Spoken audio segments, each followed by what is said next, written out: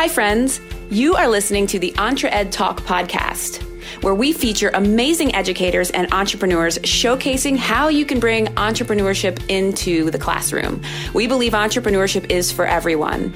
I am your host, Toy Hirschman, and I am so glad you chose to join me on this journey. Let's go. All right, everybody, welcome back to another episode of the EntreEd Talk podcast. I am, as always, Toy Hirschman, and I am so excited today to have Thane Marcus Ringler back with us. Hey, Thane.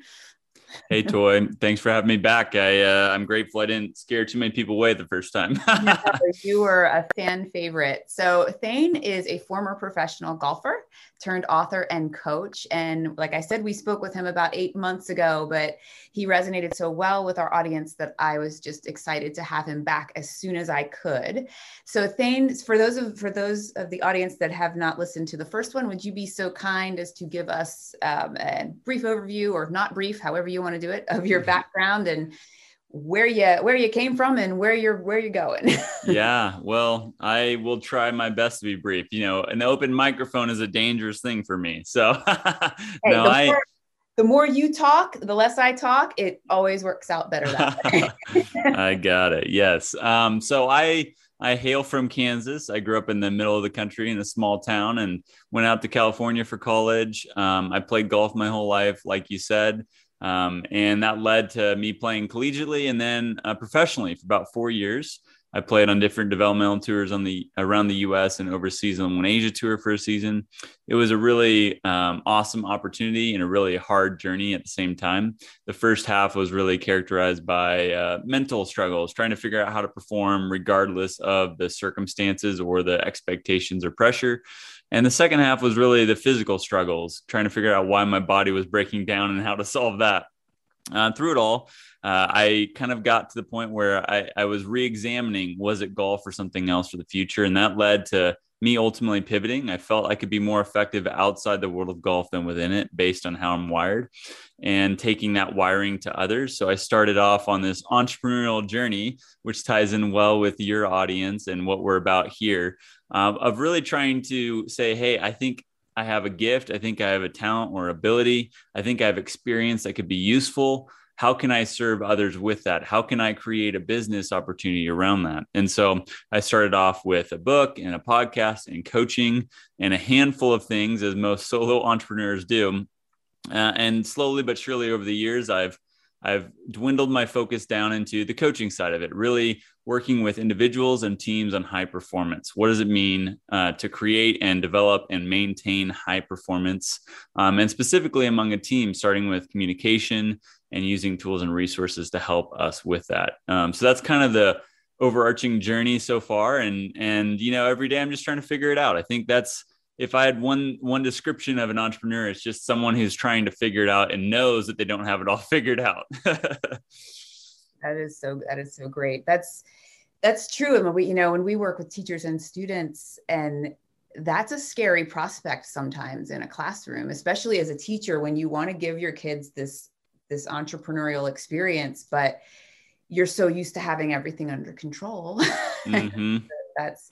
That's very, very difficult. So you have 2 courses in self-awareness and discipline. And I'm really curious about why those 2 areas you feel are really important.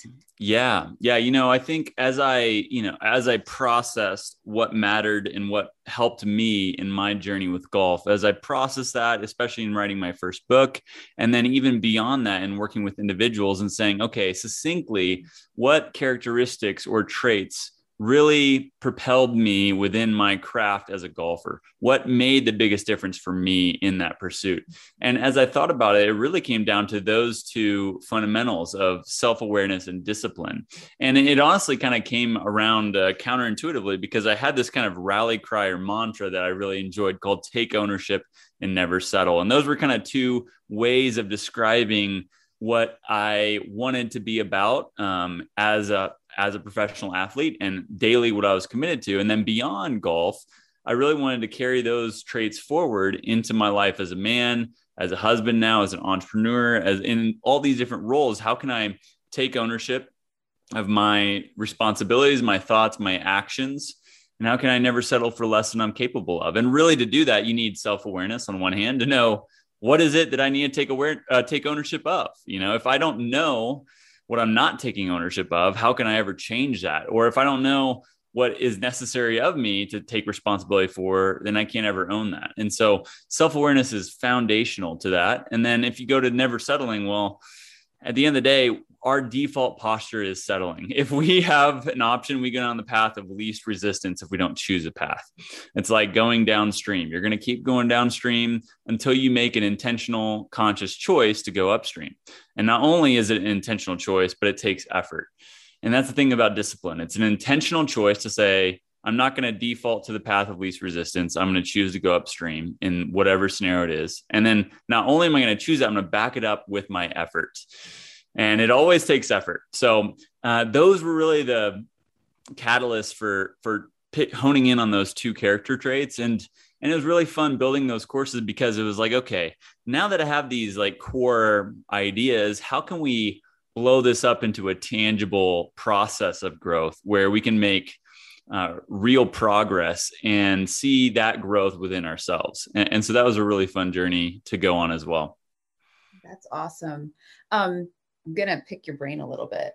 Yes. So self-awareness. I've been reading a lot of self books lately. Mm-hmm. And it's kind of a throw around term. And I'm curious as how you express that idea, because it's kind of one of these terms like, oh, self-aware. Well, what does that mean? And does that mean I need to meditate? Does that mean so I'm curious as to how you kind of define it and how you even help people figure that out, how to become more self-aware. Yeah, those are big questions. So like you said, it is very buzzword-esque type phrase. It's thrown around a ton, and there's really not a lot of clarity on it, right? Like, what does this really mean? What is being aware of myself? And really, I think at its core, it's an understanding of why we do what we do and what factors or influence have an influence on what we do. And so in order to do that, I think talking about the process is really helpful to understand that. So I think the simplified process for self-awareness that I think is just helpful to name and understand is this idea of discovering, understanding, and then optimizing. So discovering ourselves is really looking back, right? It's looking at the past. It's retroactively knowing ourselves. So it's saying, okay, in this golf tournament, it started out for me in golf. So it was like, okay, in this golf tournament, here's the round. After the round, I sit down with a pen and paper and I say, okay, what happened and why? Why did I make these mistakes here? Why did this good shot happen here? What factors led into it? How can I learn from what just happened so I can better understand myself in those situations and moments? So that's discovering. That can apply to any situation, really.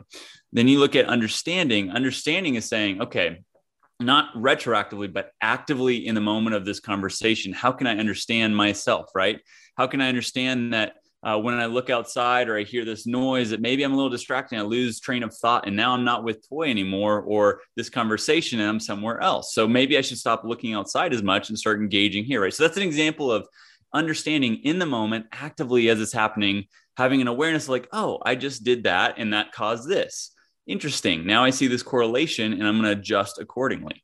Then optimizing is that proactively in the future, understanding ourselves. So it's saying, okay, I know that I'm about to have a podcast with Toy on Entre Ed. And I know that if I'm going to do a good job, I need to have my preparation dialed in. I need to have some thoughts coming into it so my mind is in a clear state. And I make sure that all my bases are covered so I can be fully engaged and present in this conversation, right? And so I know, since I've done several of these or many of these in the past, I know what it takes for me to be successful in those moments. And so I'm preparing or optimizing myself because of how I'm wired and I know what the situation requires.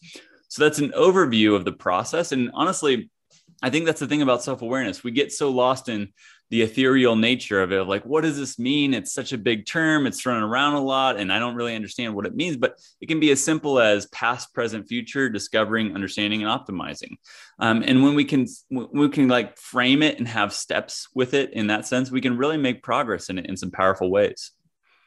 I love that. You got to be careful with self-awareness though. You might go too far. Well, let's talk about that, because I think that's a really important point, right? I have OCD. The whole podcast knows about this now. Yes. So I'm just thinking, I could really take that a little too far. This is beautiful. I'm glad you brought that up, because that's an understated point, is that there is a far side to self-awareness that's not helpful. And I like to describe it as hyper awareness. And so the self-awareness that is helpful is just having nudges to help ourselves be the person that we want to be. Ultimately, there's a great book that it's kind of in the weeds for people, but if you like going in the weeds, it's called Strangers to Ourselves by Timothy Wilson. He dives into a lot of the research on this.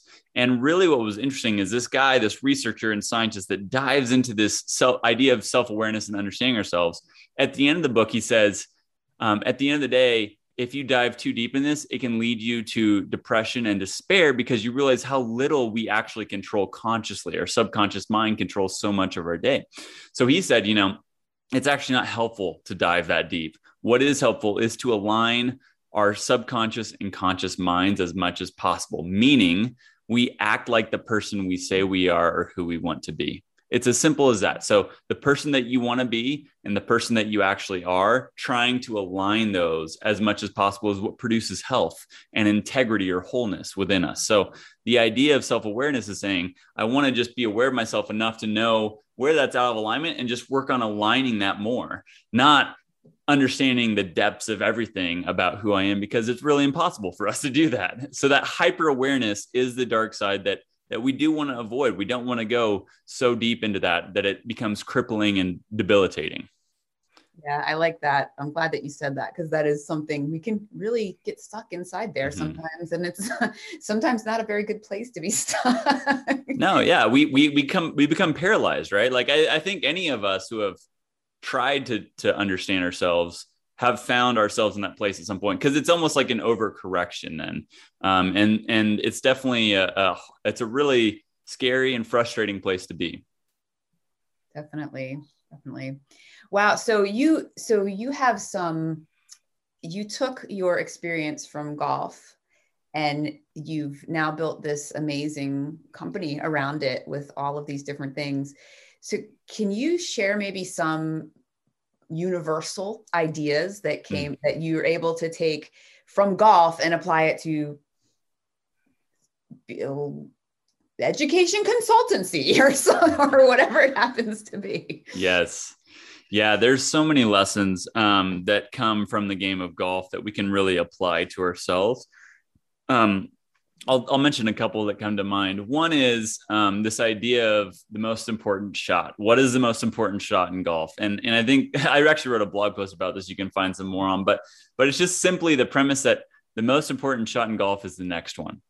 That's all that matters, right? And so similarly in education, in these kind of things, right? It's easy as entrepreneurs to get stuck on past mistakes, past failures, things that didn't work out how we hoped, or maybe it being different than we had imagined, right?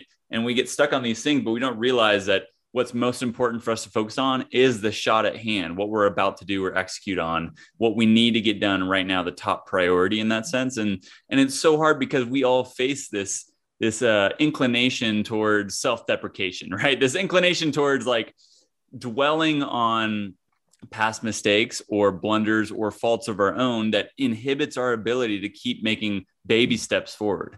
And this is so true in golf. You hit a bad shot in golf, it sets your stressors, your fight or flight, fear response system just ablaze. One of the examples I share often is there's a mini tour event in Kansas, my home state, and my parents were there, and I was having a pretty challenging round. I wasn't playing my best and I was grinding. I was really trying to fight it out. And remember, par 5, I usually can take advantage because I'm longer off the tee. And I hit a great drive right in the middle of the fairway. I'm like licking my chops. I'm ready for an eagle. If I hit a good second shot, I can get on the green and maybe make an eagle, turn this round around. Well, it's a 6-iron. It should be a relatively straightforward shot. I get up over it. And when I get a little excited, I kind of get sometimes on my toes. That's one of my, if we're talking self-awareness, that's one of my tendencies that I wasn't optimizing myself against, right? And so in this shot, I was excited, pumped up. I really wanted to make it happen. And I got a little on my toes, which moved me closer to the ball. And as a result, the ball moved closer to the hosel of the club, meaning a shank. So I shanked a 6-iron from the center of the fairway, OB, out of bounds, which means when you hit a ball out of bounds, you get the opportunity to drop a ball and hit the same shot over again, but with a stroke penalty. So talk about really it was a life-shattering event, right? It just rattles you to the core. It's embarrassing. It's humiliating. It's infuriating. All these things that just set you off. And now I have to, within 60 seconds, hit the same shot over again. And so that is the ultimate test of how can I put this immediate past out of my mind and remember the hundreds of thousands of 6-irons that I know how to hit in the center of the face, exactly where I want to go. And so that's an extreme example of realizing the most important shot in golf is the next one. And understanding that if I'm only dwelling on how pissed off I am and how embarrassing that was, I'm probably not going to hit a good shot. But if I really fight to remember what I'm capable of and the task at hand and the shot that I really envision hitting right now, that's the only way I can pull that shot off. Now, it wasn't to end the story. I didn't hit an incredible shot. I hit an okay shot, but it felt incredible because I was able to at least put it up on the green. And so that was almost a feat that I still remember being one of the hardest shots I've hit in a professional golf setting because of the level of stress and anxiety around that shot and embarrassment that came from it. And so that's just one example of how we can focus on the shot at hand and try to remember the core identity of who we are and the strengths we have without letting past blunders set us off course. Wow. Well, that has so many parallels for everybody.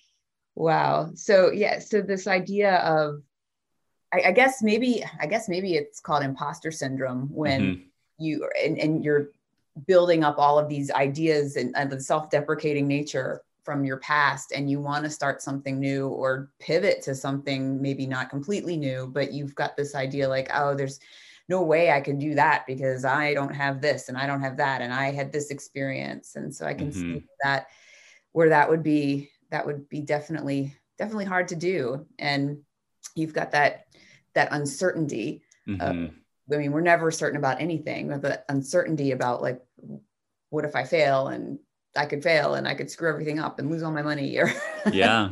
It's really tough, a tough principle. Yeah. You know, the other one that's tied to that comes to mind just briefly is this idea of self-deprecation and how it affects all of us. There's a tool. I've partnered with Giant Worldwide in my business. They've got some great tools and resources for working with organizations and teams and even individuals. But one of their tools is this idea of calling up versus calling out. And it's this idea that to bring out the best in others, to liberate others to be their best selves and ourselves to be our best, we need to focus on calling each other up, not calling each other out, right? For what they did that wasn't good or what we did that wasn't good versus calling us up to what we can do, what we know we're capable of doing. And so in golf, this is such a common thing because it's very easy to self-deprecate and beat ourselves up of saying, for example, you hit a bad shot and then you just start berating yourself and then you hit another bad shot because you're thinking about, what you just did wrong and it bleeds into 3 or 4 bad shots or maybe a few bad holes when it could have been just one bad shot. And if you relate it to business, as an entrepreneur, a lot of times you wear all the hats in business. And so for me, even personally, wearing the hat of sales is not a strong suit for me. It's something that I have to work at. I have to grow in my ability in, and it's really easy if I have a sales type conversation or am on the business development pathway and it doesn't go well, right? Or they say no, or the proposal's rejected. It's very easy to start calling myself out. Oh, you suck at sales. You're not good at this. Maybe you shouldn't be an entrepreneur. Maybe you should just find a stable job where you can get a paycheck. All those things that you just keep hearing from yourself. And ultimately that keeps me in a downward spiral. It prohibits me from having the influence and impact on the people that I want to serve. And it keeps me from progressing in my business. And so this idea of calling myself up to what I'm capable of and who I know I can be versus maybe this result that didn't go how I wanted to is a really important frame shift for us to keep moving forward in a positive direction. Love that idea. And I can see how it would be such a good idea for teams, especially when you have, because we're always so quick to point out what's wrong, but we're not so quick to point out what's right.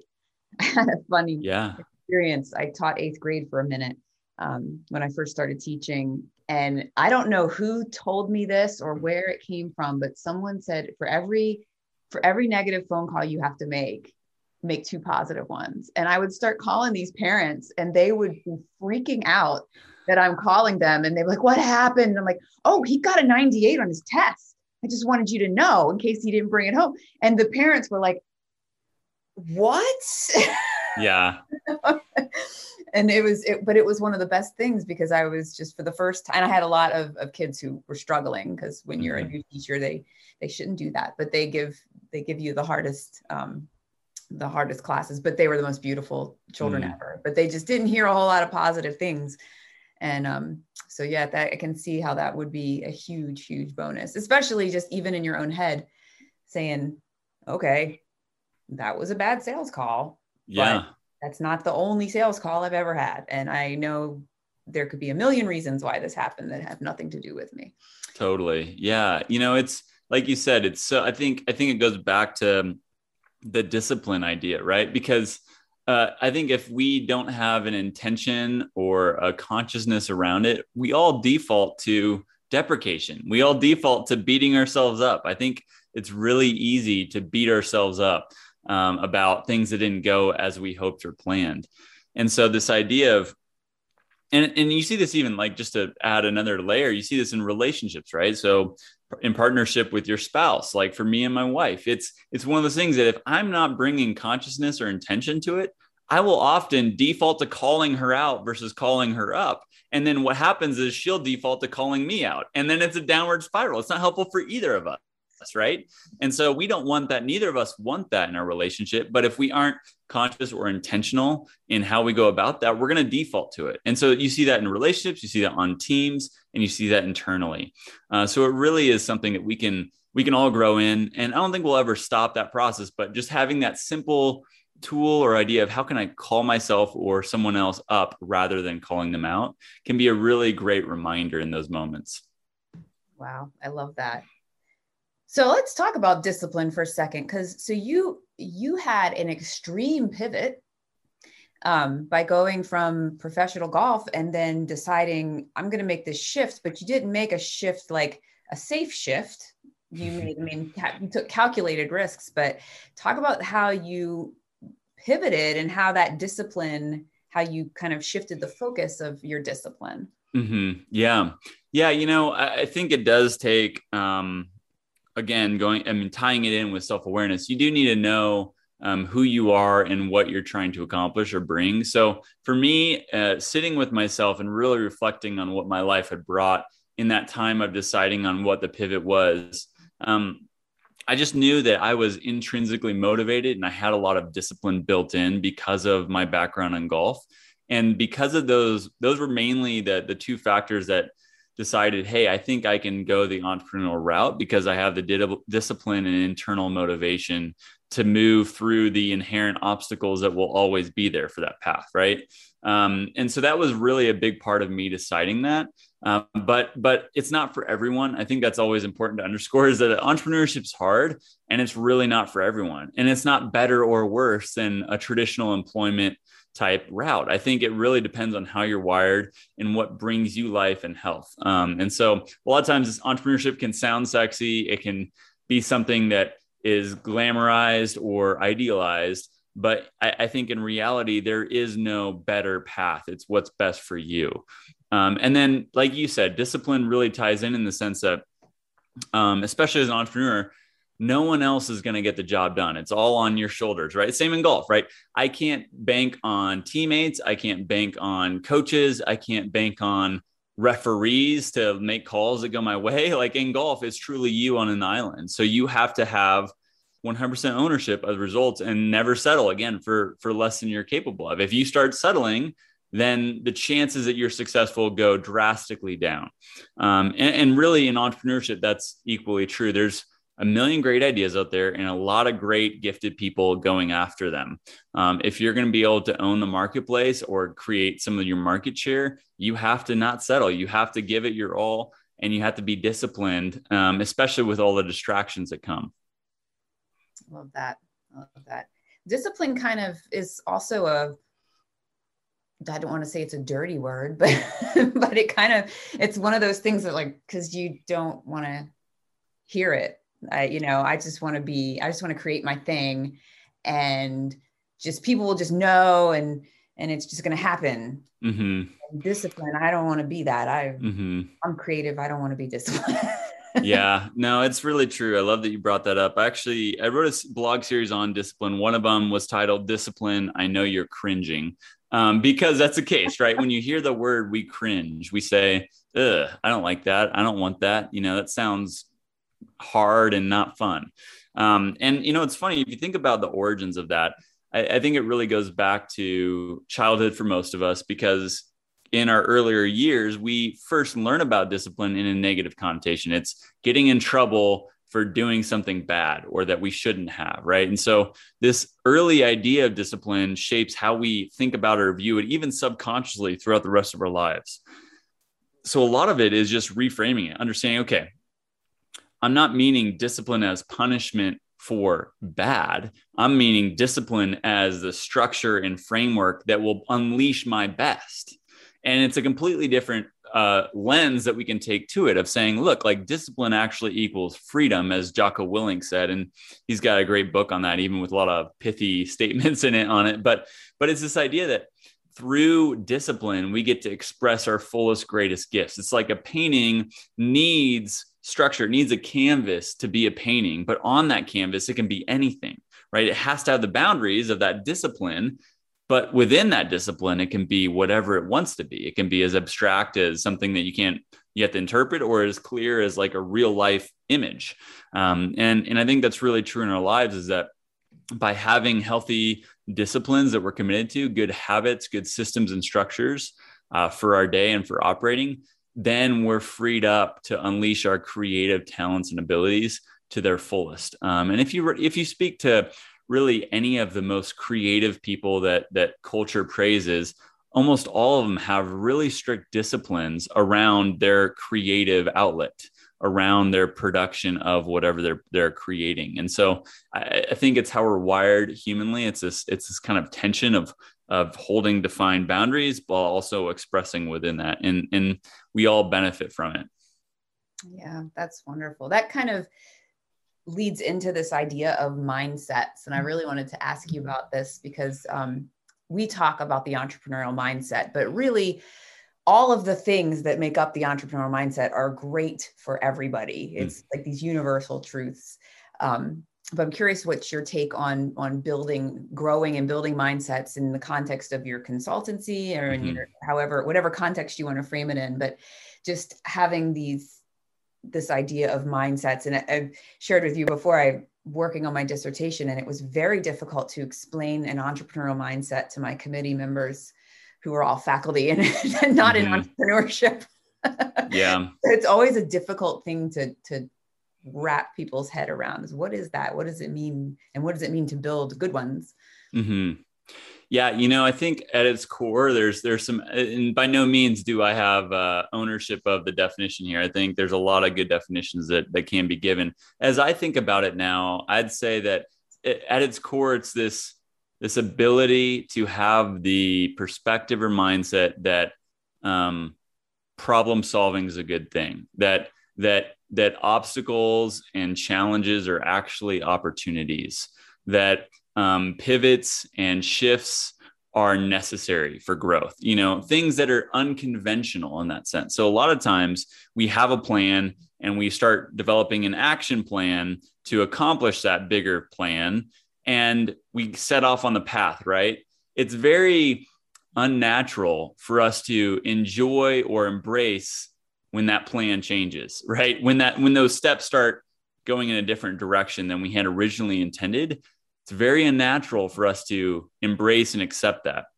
An entrepreneur has to, because the core elements of entrepreneurship is shifting and changing and adapting to what the customer is telling you. So you have this idea of this problem you need to solve, but really that's your idea, not the customer's.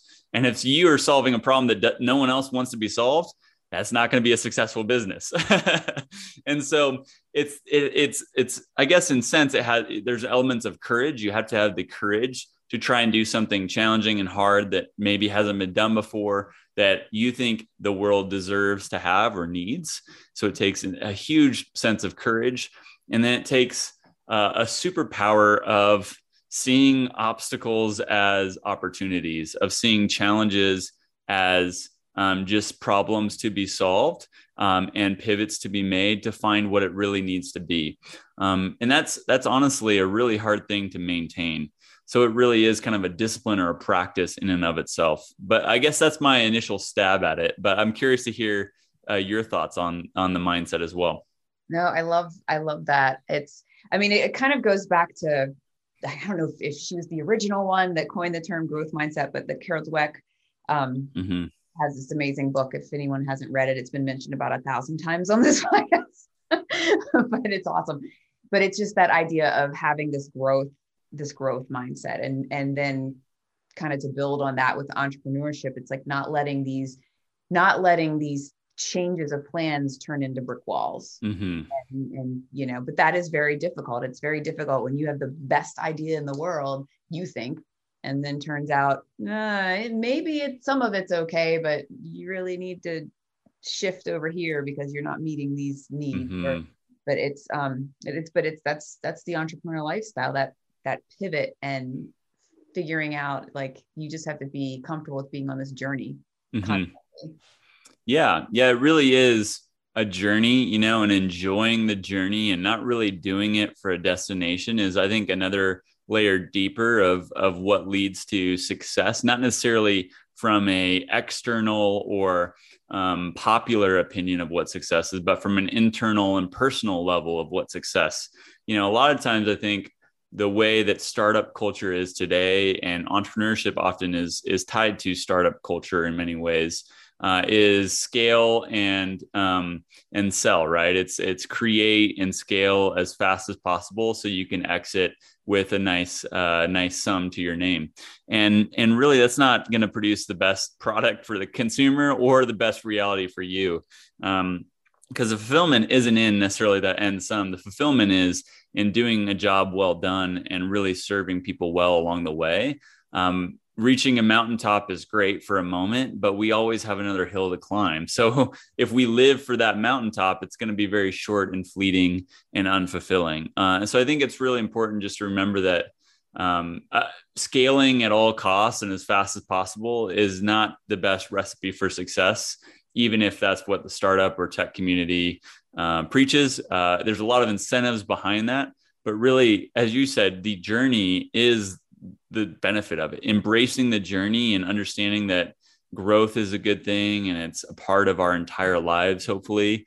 And through that, we can really bless a lot of other people, including ourselves, by just understanding that we're in process, right? We're all in process, and there is no final destination to that. I think that's awesome.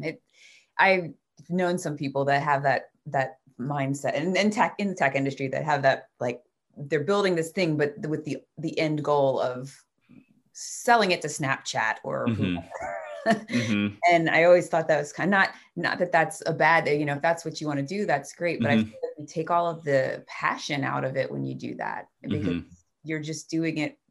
It doesn't, I don't want to say icky money, but you're doing it for this very specific end goal, not to really build something that you're passionate, which it doesn't seem to, like, that aligns, that would put you out of that subconscious alignment and wouldn't feel like I don't know. I don't think I'd want to do that. Yeah, well, and I think it's important to caveat with saying, like, generalizations are only generally true. And so by all means, there's good people doing similar things that can be done in a good way. And yes, it doesn't mean that that is a bad route for everyone, but it does mean that I think what's often not mentioned or talked about, and I've actually worked with clients before or talked with a bunch of people in this position where there's a lot of, a lot of collateral damage is the best way to say it. So when you do go that route, typically the people that are on your boat or going with you, there's going to be a lot of fallout and damage to those people because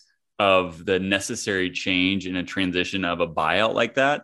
And a lot of people could be hurt and unfortunately negatively impacted by that. It's not saying that always happens, but that's more often the case than not from what I've heard. And part of that's business, and you can definitely make that case. But I think understanding the opportunity cost with each path we choose to take is just helpful to making an informed decision on how we want to go about it.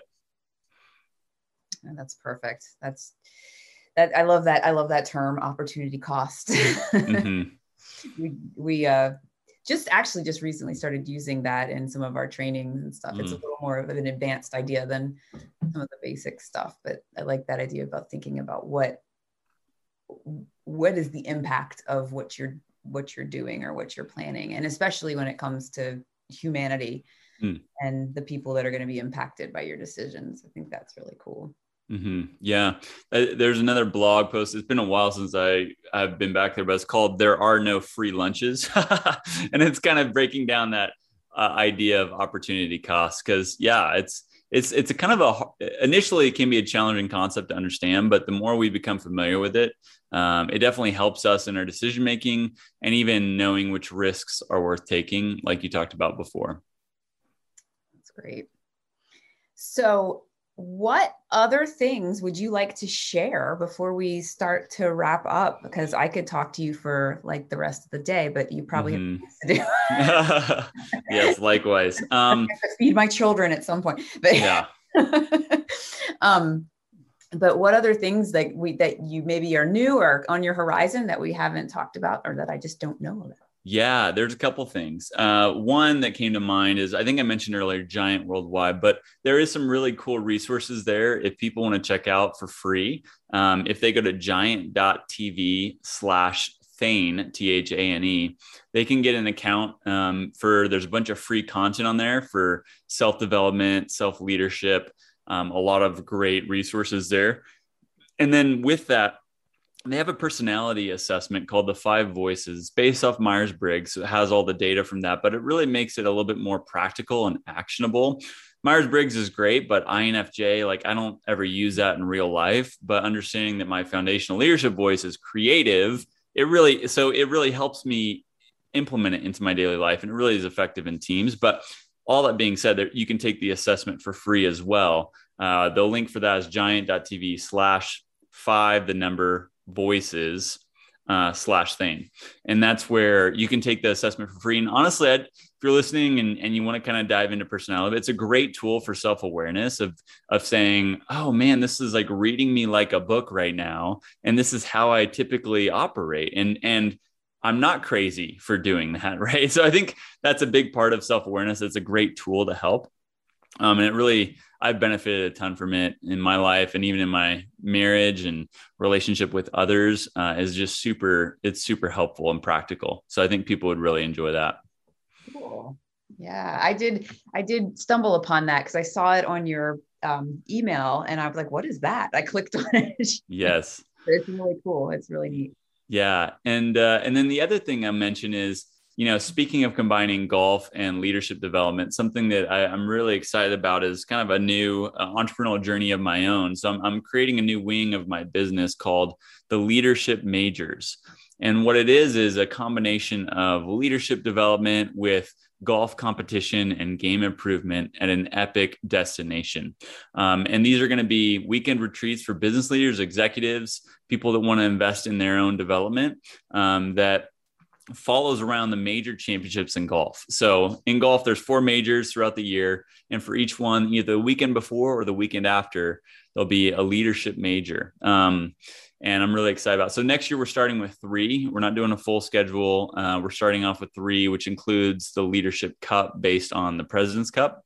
And I'm really stoked to get those off the ground because, there's something about, I think you've probably read some on this, but, lateral thinking or lateral learning of having these two different realms that are complementary but different, where you learn the same thing, it deepens the impact of that learning. So by learning things in a leadership development session and then transferring that to how we can improve as a golfer, it just makes that meaning that much deeper and more impactful. And that's really the hope for these events.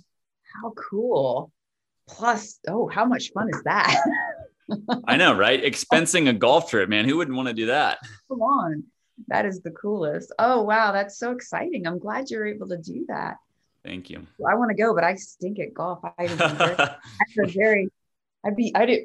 gains would be tremendous because I yes. But that's wonderful. Well, if there's any advice that you might give to a young person that is listening to this, or their teachers listening, they stumble upon this and they're like, wow, he seems like a normal guy. I want to do something like that. Do you have any advice for someone that might be sitting there going, I want to be like Thane? Mm-hmm. Yeah, I think the first thing I always want to share, and I wish I would have knew this at a younger age, is that we're all just trying to figure it out. I don't have it all figured out. Toy doesn't have it all figured out. There isn't anyone out there who has it all figured out. Steve Jobs, who, now it's Tim Cook. Tim Cook running Apple, right? He doesn't have it all figured out. None of these tech superstars, Elon Musk doesn't have it all figured out. Everyone is just trying to figure it out. And that's really going to be true our entire lives. So it's easy to look at these images and pictures of people with a lot of success, or even, us talking on these microphones, which gives us a platform, right? At the end of the day, we're all just trying to figure it out, and you can too. That's what I want to encourage you with. You can figure it out too, alongside us. We need more people trying to figure it out, being intentional, trying to create a better way, trying to serve others with good ideas or things that the world needs. And so I want that to empower you to say, hey, they're just trying to figure out, and I can do that too. So that's really a plug to be a lifelong learner, to say we never want to stop learning and growing, and to take courage and take a step of faith towards that vision or dream that you have, because we really do need more people trying to figure it out alongside us. That is awesome. That could be like a quote on. Yes, hopefully. Yeah. Well, Thane, thank you so much for coming back. And I just appreciate you and your conversation. And I know our audience does as well. So I'm just so grateful that you were able to give us some of your time today. Well, thanks for having me. It's an honor to be back on. And I love the mission you guys are about, and trying to support in whatever way I can. So keep up the good work. Thank you. And before we mentioned it, some stuff, but if you want to give everybody your contact details so they know where to go. We'll put everything in the show notes so it'll be easy and clickable. Yeah. ThaneMarcus.com is kind of my headquarters. You can go there to find blogs and coaching offerings and online courses, books, and then there's also some email information there. You can reach out or on the socials at Thane Marcus, pretty much on all of them. So yeah, would love for you guys to reach out and share any thoughts you have. Awesome. Well, thank you so much. Yeah, it's nice having a different name because you can get all of those. Yes. I have all of mine are Toy Hirschman because there's not very many of us. So good. Yes. That's awesome. Well, thank you so much again. And you have a great rest of your day and weekend. Thanks, Toy. You too.